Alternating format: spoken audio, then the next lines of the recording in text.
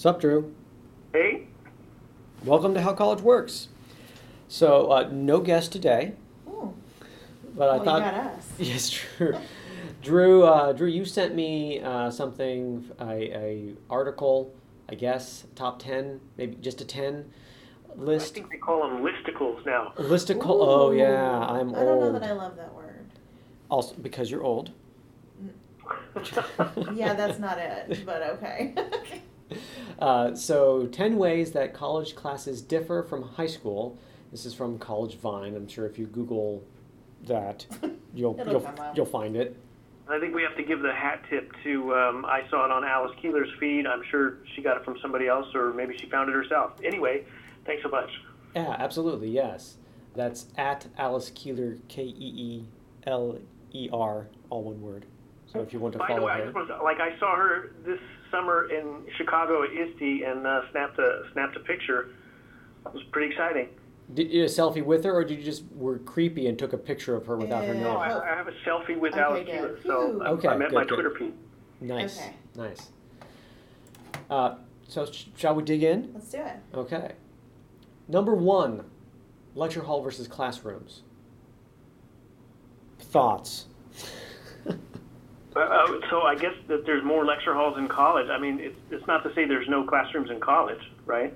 But all of my classes are in classrooms. Mine too. I think so. There are lecture halls, obviously, at large schools for certain subjects, but writing is never going to be in a lecture hall. Yeah, you really can't deal No. with that many people writing-wise. You Right. need a higher contact. Yeah. To me, and this goes back to one of the other items on the list we'll get to in a minute, where the word lecture is, again, from that old word lectio, which means to read.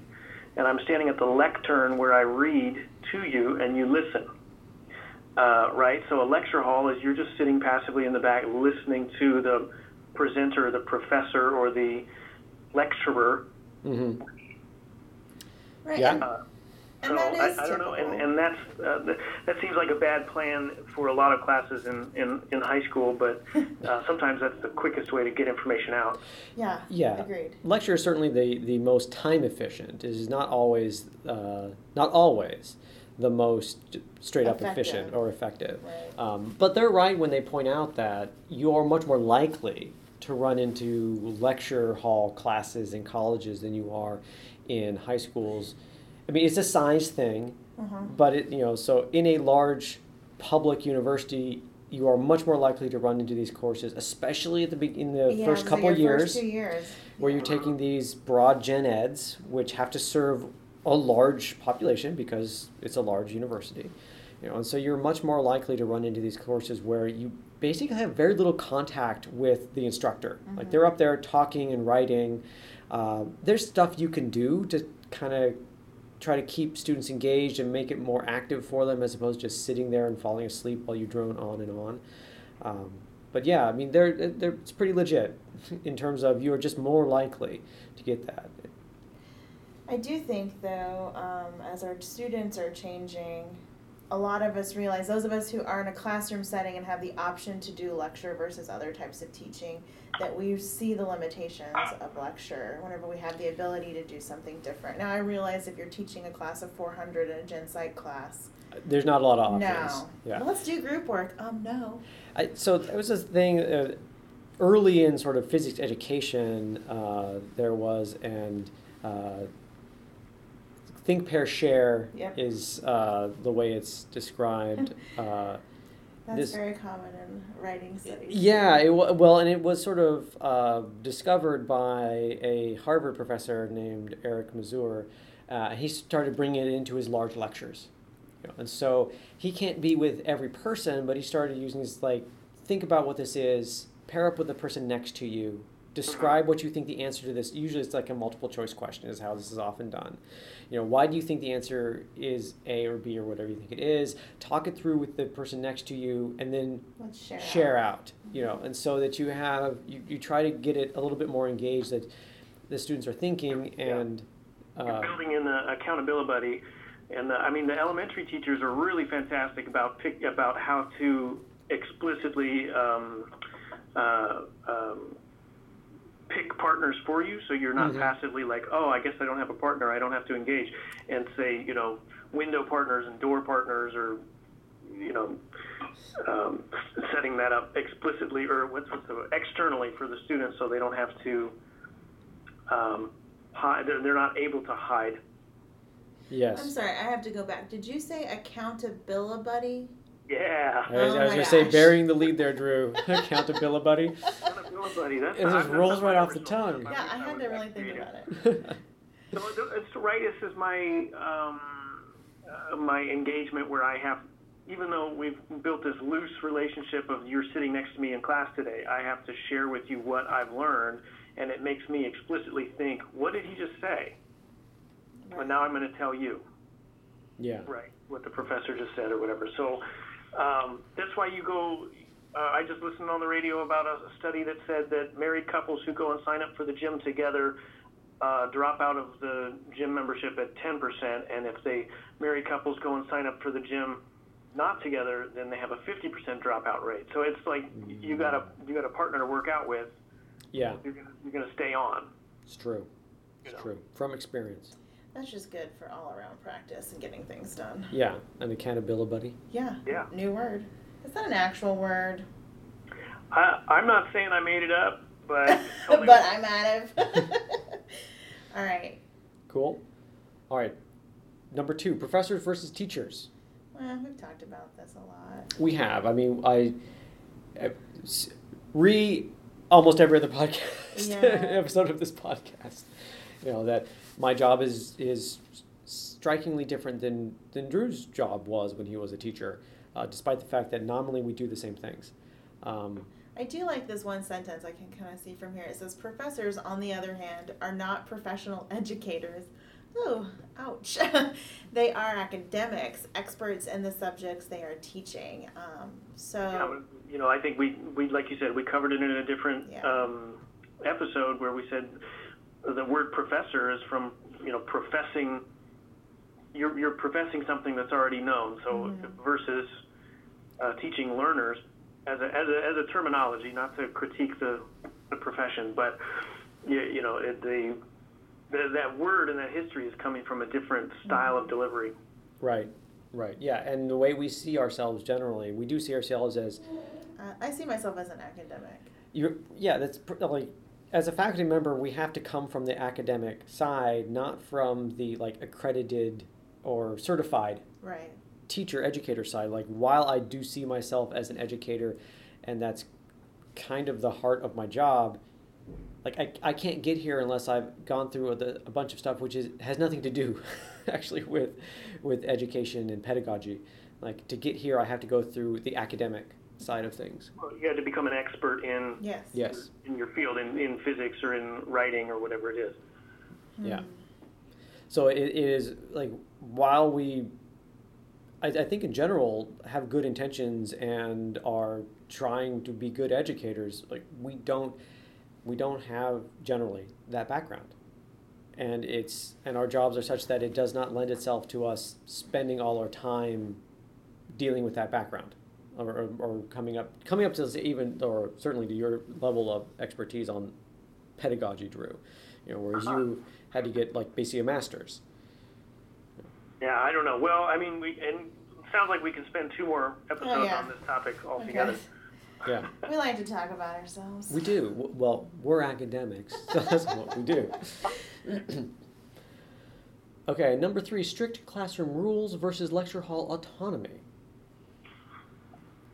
So this is, I'm assuming this is like class rules, like teacher gets to pick class rules in high school versus in the lecture hall, the college kid can kind of sit down and do their thing. Is that what it's trying to say? I think so. And when I read this, I was thinking about how you can't chew gum in high school sometimes, or those kind of really strict rules, or you have to get a hall pass to go to the bathroom, or ask to leave the classroom. We did have an episode about this, asking for the restroom and asking for gum and ask for all that stuff. Don't ask me for gum. Melody has no gum for you. Yeah, I mean they're right in that the strict rules in terms of consequences for if you get up and walk out in the middle of a class in high school, like you just don't do that. Most people don't anyway. But if one of my students has to use the restroom, like that's go up and go. Like you don't need to clear that with me. I really I don't want to clear that. I'd like you to take care of that on your own. I don't want any involvement in that process. Right. And I think, and we talked about the topic of our podcast was to talk about why is that a difference? Well, it's because majority of K-12 students are minors, and we are in loci parentis. We are like responsible for you wherever you are. And if you're outside of my classroom and I don't have eyeballs on you, I'm still responsible for you. So it's this location tracking because parents have requested, I think rightfully, like you need to know that my kid is safe. And if I call the office and say, "Where's Andrew?" you need to know where he's at. Right. They set this up, and certainly for lecture hall, I think it's pretty much like you can, as long as you're not disrupting what's happening. It's hard to police 400 people. Right. Yeah, you can probably get away with just about anything. Like if it's like flagrant, then yeah, you're probably going to get called out. Yeah. But this article says you're going to be treated like an adult. Well, adults have consequences when they make poor choices, and that happens in a lecture hall too. If I've disrupted the whole place, I'll be asked to leave. Yeah. Right. So I would just caution, this is generally true, I guess, but there are. I'm not to say there are no rules in my classroom, right? I mean, just a jungle. Yeah, do what you want. It's numb. So I still respect you to not talk, or expect you to not talk while I'm talking. Respect your classmates. Doing what you're supposed to be doing. Yeah, there are sometimes. I mean, and we tend to be in more classrooms than lecture halls. But there are sometimes rules of conduct within a classroom. For some classes, if you're taking like business classes, or I think for some of our leadership classes, there are written in the syllabus, there are rules of conduct. I have that for my professional writing class. Yeah. To be professional within the professional writing class is part of the part of the thing. And so, read that syllabus, which in high school you didn't have to, but now you do, because that's in there. And if you haven't read the syllabus, but it says that if you're dressed in a way that is not professional in my class, you will get a certain you will have no participation points that day, and then you don't read it and come to my class and you don't get participation points. You're like, why is that? I'm like, it's in the syllabus. There's no more discussion here. Like it's not. This is not even a thing. Those are the rules. So there are sometimes more rules than just don't be a dick. That's always a rule. Yeah, that's like a good life rule. Well, again, and that indicates like there's this kind of scaffolding of hand-holding versus when you start as a kindergartner and everything is done for you by the teacher, and then we slowly let go of the hand-holding, and by 7th grade it's more on the student to get your homework done and the parent, and then by high school it's supposed to be mostly the student, and then when you turn 18 and go to college, it's like, oh, it's you. By the way, everything's off, chains are unfettered, and now it's all you to read that syllabus, understand your requirements. The second half of that phrase, rights and responsibilities, right, is the responsibilities part is now all on the individual as a age of majority. Absolutely. Okay, number 4. Number 4. Attendance mandatory versus attendance optional. Well, I guess by state mandates, sure. So, mandatory, I think I would tweak the word and say attendance compulsory. Okay.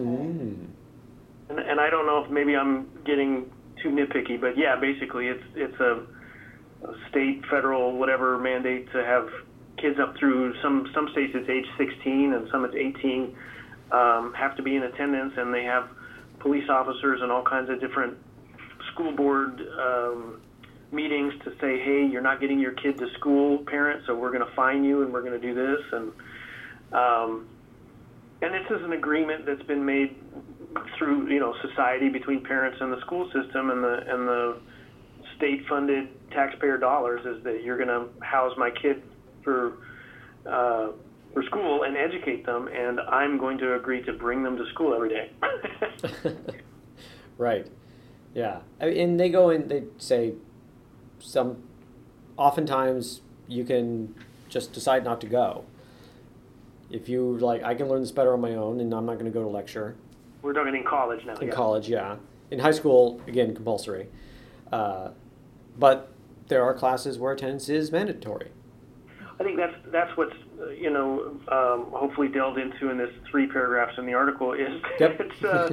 is that the agreement between the parents and the not the students but the parents and the state or the parents and the school board is that we're going to provide as teachers a curriculum that is state adopted, that is comprehensive, that is college prep.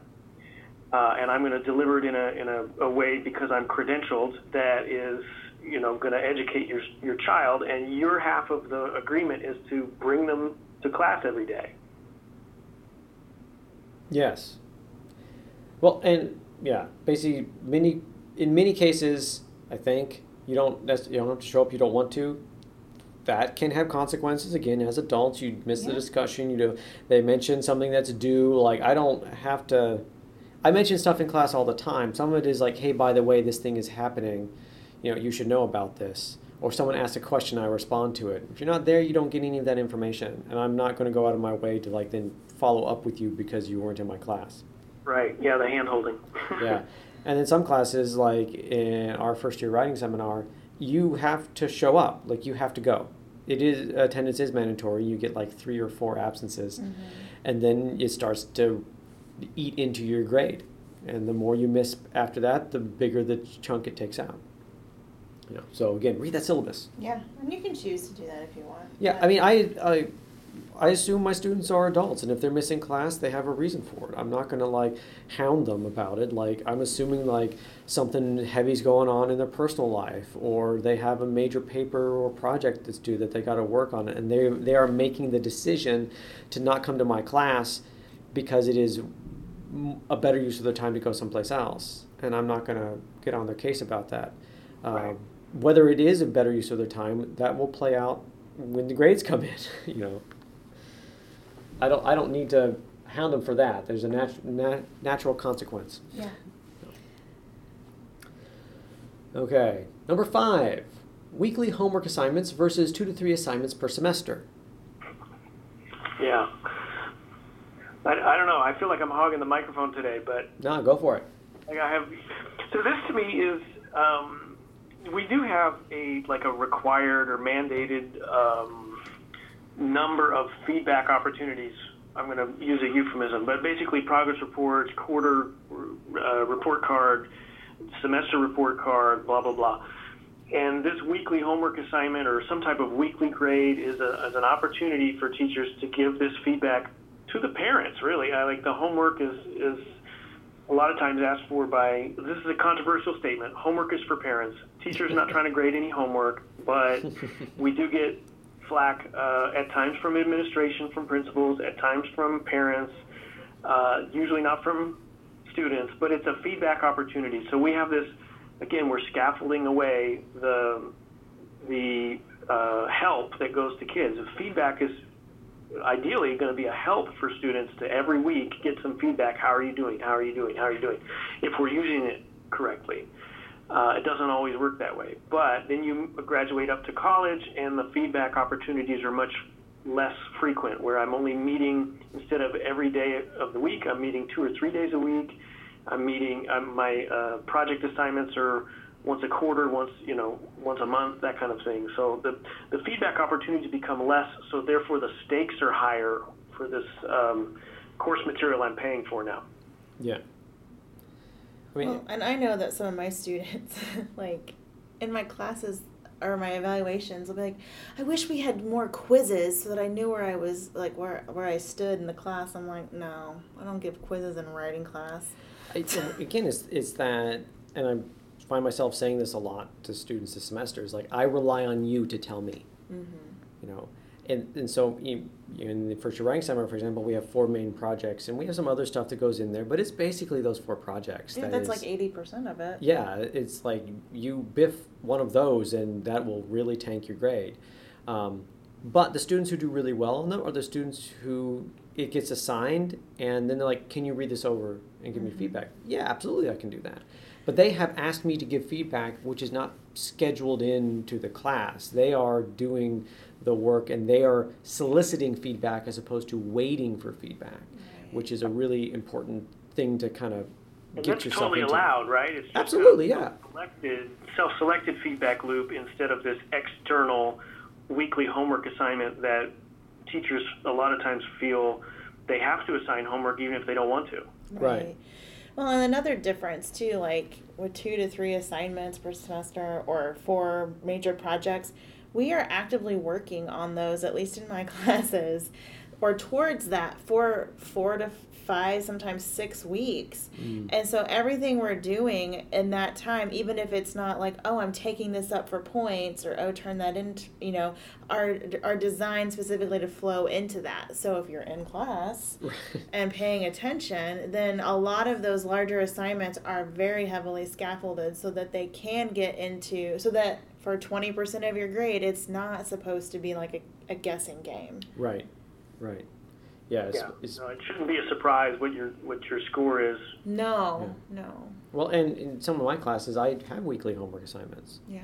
Because the is important to practice. Right. For in physics and astronomy, we have. And then, so here's a real question: as a educator, professor, teacher, do you get feedback on those weekly homework assignments each week? No, I do not. I try, but I'm behind right now. It was making me. I was just feeling shame right now because it's like I have 2 weeks worth of homework. I'm looking here at it. I'm it's looking a at huge right stack. now. It's like, embarrassing. No, I'm behind, and so they're not getting the feedback as fast as I want them to. So and I do it a little differently because I'm thinking about my grammar class, which is a very different type of English class. It's very practice-based, but we go over every problem on their homework in class, and their textbook has the answers in the back. So I tell them, don't rely on that. You should, use this, and then we use the class time to discuss issues or problems. Like, I don't understand how that's an adjective and not an adverb in this case or whatever. I mean, sometimes prepositions are tricky. You don't know. It's fine. Yeah. So I'm not a grammarian. Right. I'm just saying, so I feel like that even though I don't give them feedback, it's like completion points. They're only helping themselves by doing it because that gives them the practice that they need to do well on the tests. Right. Does that make sense? Yes. Yeah. Okay. I was like, Drew, he's over here like, that's not sound pedagogical practice.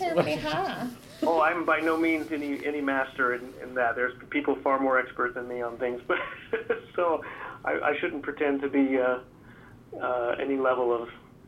Aside from my years in the classroom, it's not like I'm double expert or anything. Well, you do have a master's in education, though, right? I do have a master's. Okay. It's true, but I have a 0, nothing, and I have nothing in education. So. I have a friend who has a. Does she have a PhD in education? You could get a PhD or an EDD. Right, I think she has a PhD. Anyway. Moving on. Number 6, year-long courses versus semester/quarter system courses. Yeah. I mean, yes. Well, I guess you have less time. Because I think about when I was in high school, I'd be like, okay, it's December. Now I can still do really well because I'm still working on the same material in January. And that is just not the case. Right. December hits, that class is done. It's time to start a new one. So you have a lot more material to cover in a shorter amount of time, and you have less time to make up missed ground, whether that's in content or in points. That's true. Right. Hence the lecture hall, where it just has to get read to you because you're first year coming in and getting read in on caught up essentially on these. And I don't know. It was told to me a long time ago that a year's course of, let's say, algebra in high school was equivalent to a semester in college as far as content stacked into, in my university, it was 14 weeks of semester, would be 36 weeks of high school year-long course. Yeah. That's right. A big chunk, and you're not meeting every single day, by the way. You're meeting, 2 or 3 days a week and cramming it in. So you're having to... So the pace is faster. Swallow a whole lot more. Yeah. I think that catches a lot of my students by surprise because, we have overlapping assignments. So I just gave them feedback on one assignment and they're currently working on another one. They're like, we're expected to do revisions on this while also writing that. And I'm like, yes. Or you could choose not to do revisions. Yeah, Also possible. Yeah, I had a student stop by. I was like, "Were revisions due yesterday?" I was like, "Yes." It's like Well. I cannot help you with that one. Yeah. You know, that like I was very clear when I handed them back. I was like, So the pacing is a lot faster, and you are expected as a student to keep up with the material however you need to. Right. So if that's doing extra work on Tuesday and Thursday between your Monday, Wednesday, Friday class, coming in to talk to you, whatever, I'm just, yeah. going to the tutoring center or whatever Right. it is of your school. Students, Like, yeah. I like to say, well, I just can't keep up. And I'm like, well, you're going to have to adjust the pace because the class is not going to adjust to you. Yeah, I mean, it is for me, it was a big step Yeah. coming college. It can be a stretch. Agreed. I mean, I always felt like I needed to downshift and never could get there. Yeah. Yeah, yeah. And I think everybody reaches that point at some point in their collegiate career, whether that's your very first semester or if it's your senior year or if it's when you're working on your master's or whatever. But we all have that downshift moment where we're like, crap. I guess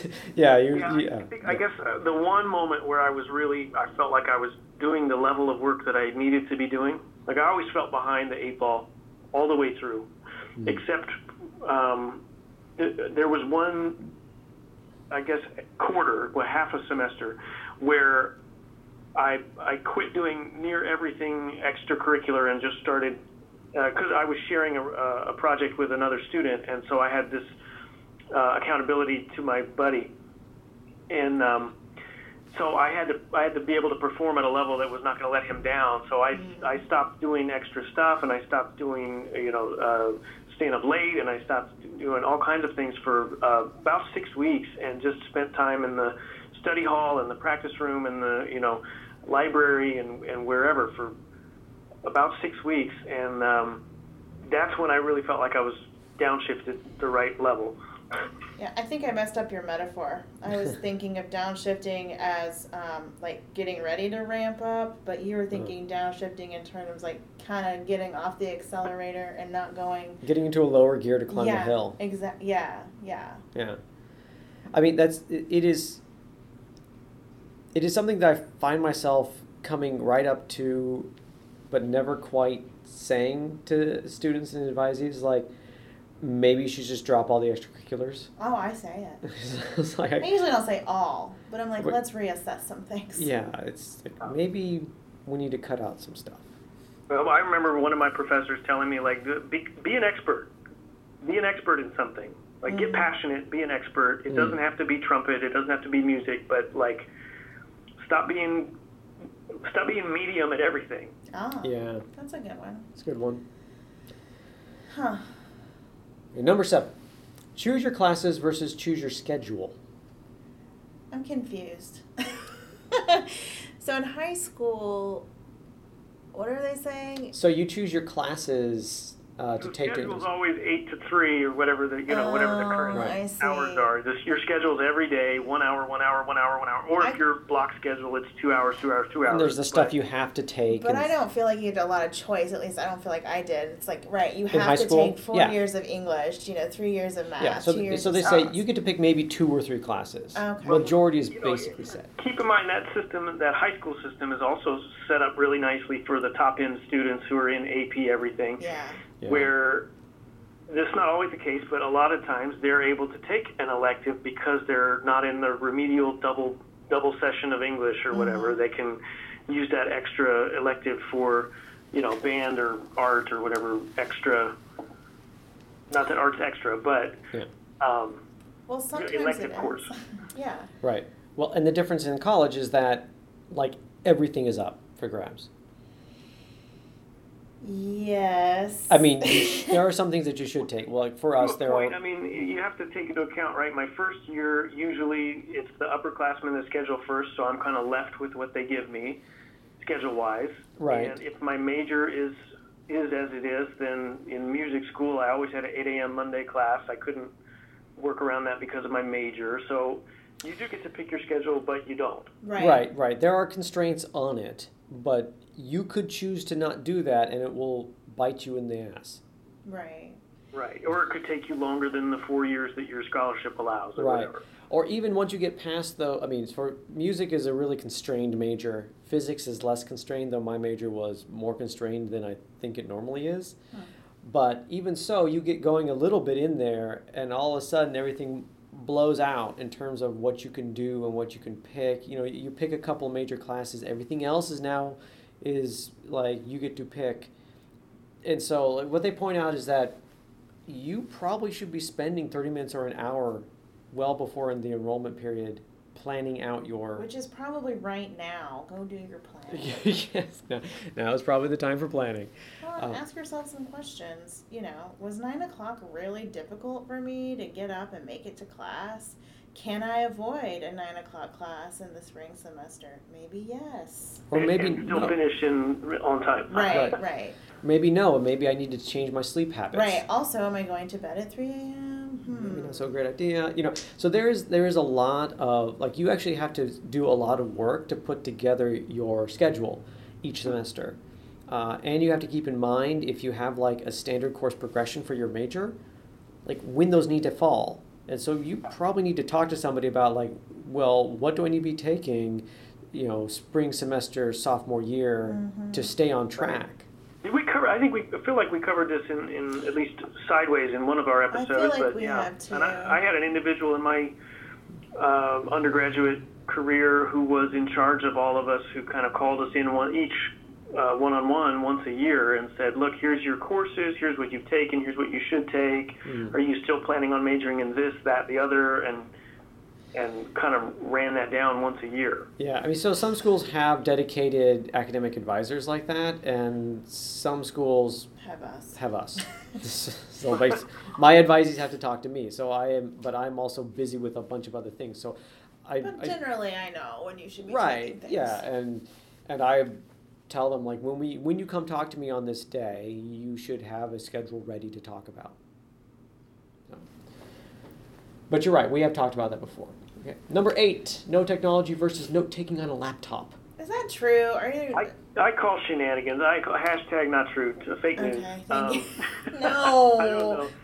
I don't know when this piece was written, but and who knows? Maybe just different states, they're different, and different high schools have different availability of funding. But it's not to say every school is one-on-one iPads, Chromebooks, whatever Dell laptops, whatever you're.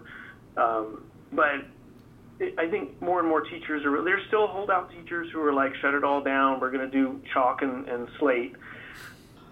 But in high schools, for the most part, people are understanding. The curriculum is now, like the publishers are now saying, are pitching their thing to the states, saying we have an online portion, it's a big piece, it's totally usable by itself without the paper textbook, so you can do one-on-one implementation online, and kids can get this from home on Google Classroom, and it's connected through this platform and that platform, or they built their own platform for some of the publishers.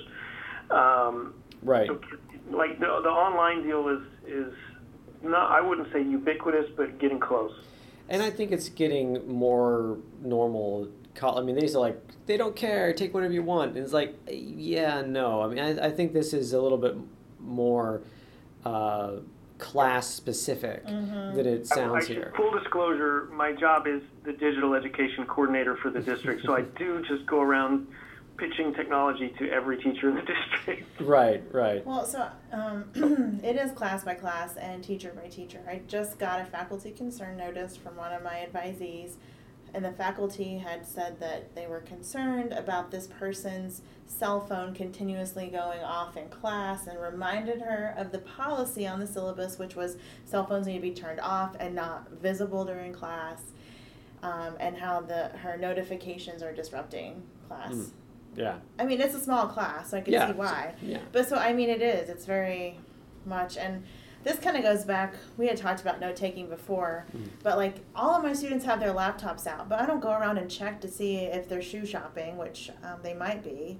And so if they choose to use their laptops to not focus on what we're learning in class that day, that is also a choice. Yep, and that comes out on the grades. Yeah. All right, number 9, A for effort versus greater expectations. No. I don't know. It's hard to argue. You can pull out. You can always nitpick and find some dude who's some teacher who's like A for effort and all my kids deserve to pass and all this. But I think it becomes less and less frequent at the high school level when we all realize like me giving a grade in this class to this student is really important to the value that a diploma has. Mm-hmm. Yeah. I can't, like in 8th grade, don't tell the middle school teachers, but in 8th grade, if you get that D-, it doesn't matter. Like, what is the harm? They're going to move forward. They're going to keep going, but it doesn't impact them the way losing 5 credits because you got a D- in a pass, no pass kind of algebra gateway class. Mm-hmm. If you got a D- and have to take it over again, you know, you're starting to impact like NCAA eligibility for sports. Mm-hmm. Like there's real life impacts for somebody failing to get their diploma on time in high school. So this A for effort is garbage. I guess I can see what they're trying to say, but at the level that A for effort shows up in high schools, you can also find that showing up in colleges as well. Well, I guess I wasn't really thinking that this was true necessarily, like, oh, your high school teachers must just be giving you credit for effort. But students really love to come and tell me how much time and energy they put into something. And I have to say, effort doesn't equal skill, and they don't love that because sometimes you can try really hard and still not get it. Yeah. Okay. And that sucks. I mean, I get. I'm now reading these 2 paragraphs in this number 9 on this article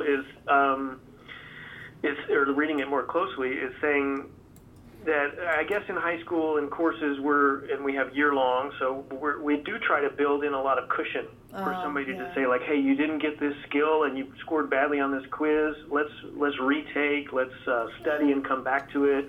And there's not always that opportunity for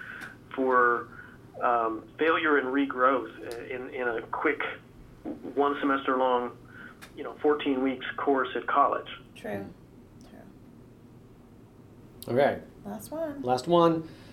Number 10, learning by listening versus learning by reading. I actually run into this. Learning by listening, I was mentioning Lectio. Yeah.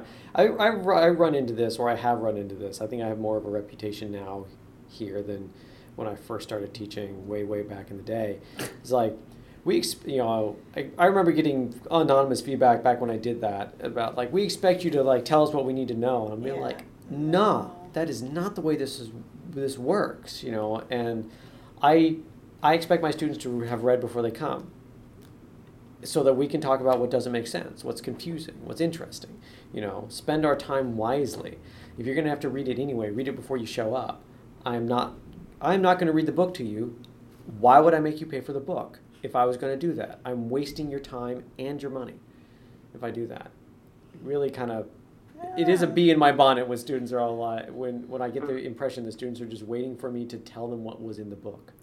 And just anecdotally, it feels like to me, my students are reading less and less. Even small reading assignments, like we're using an open source textbook for first year writing seminar, and the chapters are like seriously 4 or 5 pages. Yeah, they're short. Very short. And entertaining. I think so. They clearly do not. Because they'd be like, oh yeah, I just couldn't finish it. And I'm like, you couldn't finish it? Get out of my classroom. Yeah, and so first, don't say that. Never say that. I mean, I dropped my laptop and exploded into 50 pieces is better than it got boring. But yeah, I don't know. I worry that students are not learning by reading. And, I don't have to read because we're just going to talk about it in class and I can pick up what I need to know to pass the test or write the paper. Good luck with that in my class. Yeah, I don't know. I mean, and I guess that part of the challenge hearing this is like we're asked to serve in K-12 in high school. We're asked to serve everybody in the community, and accommodate and because it's compulsory. Make it really accessible to everybody. So yeah, we there was a moment in time several years ago when we were, all but asked, like, hey, don't send 700 pages of reading homework home because it's not equitable to everybody in the room that they would have that facility to go home and read for an hour. And so it's like we said, it's a different population of service for college where, I guess now in the United States it's more and more and more high school grads are going to college, and it used to be a smaller proportion where you could say, look, these are the cream, these are the top achievers in high school, and now we should be asking them to read, on their own, independently, whatever. So I'm not saying don't do that, but I can see the conflict here. This one is. I can see that. Yeah. Well, so we get those first year college students who maybe aren't being assigned a lot, and now they're being assigned quite a bit of reading in all of their classes. So I can see how it can be overwhelming, but right. that's all I can say. It just needs to get done, like it. It's just. It may if you're here, like, not that I won't help a student, or if they need a quiet place to read or something like that, But we're not going to use class time to read. I need to use that class time to talk about the complexities of the reading. Professor. Yeah, Yeah, I think you're right. Like, this is one of the main conflicts of why we started this podcast, was the conversation about, like, why is this so challenging for kids to come in and say, I'm going to read 2 hours for this course because I expect to get an A, but expecting to get an A in high school did not equate to putting in 2 hours of reading. It equated to, some other method for making sure my grade was maintained. Right. Yeah, there's a lot more time, fast pacing, way more material, way more individual work on your own time. Yep. And I think the positive, the silver lining to this, to me, this looks really as a challenge, but at the same time, the silver lining is you're in charge. As a student, you roll in. This is difficult. It's challenging. It's tough. It is. But you're in charge of you can grab your future by the horns, read, learn how to be an expert 2 hour a day reader, 2 hours per class per day reader, and kill it and win college. Yeah, it's true. There's a reason why you can mark full-time college student like as an occupation. Yeah, seriously. I mean, it's basically a full-time job and then some. Like, it is not uncommon for a lot of my students to put in 12-hour days, going to class, doing their homework. Now, that might include a little nap and an episode on something on Netflix, but in general, you have to put in a lot of time. And so that's just something that I think most of them are like, oh. Yeah. I gotta go. Yes, Melody has to go. So, thank you, Melody. Bye. Bye. All right, bye. So, listeners, if there's anything you would like us to talk about, you can reach me on Twitter. I'm at Dr. Hyland, DoctorHyland, or send me something longer, peter.o.hyland, HYLAND, @gmail.com. All right, see everyone next week. All right, next week. Bye-bye. Bye.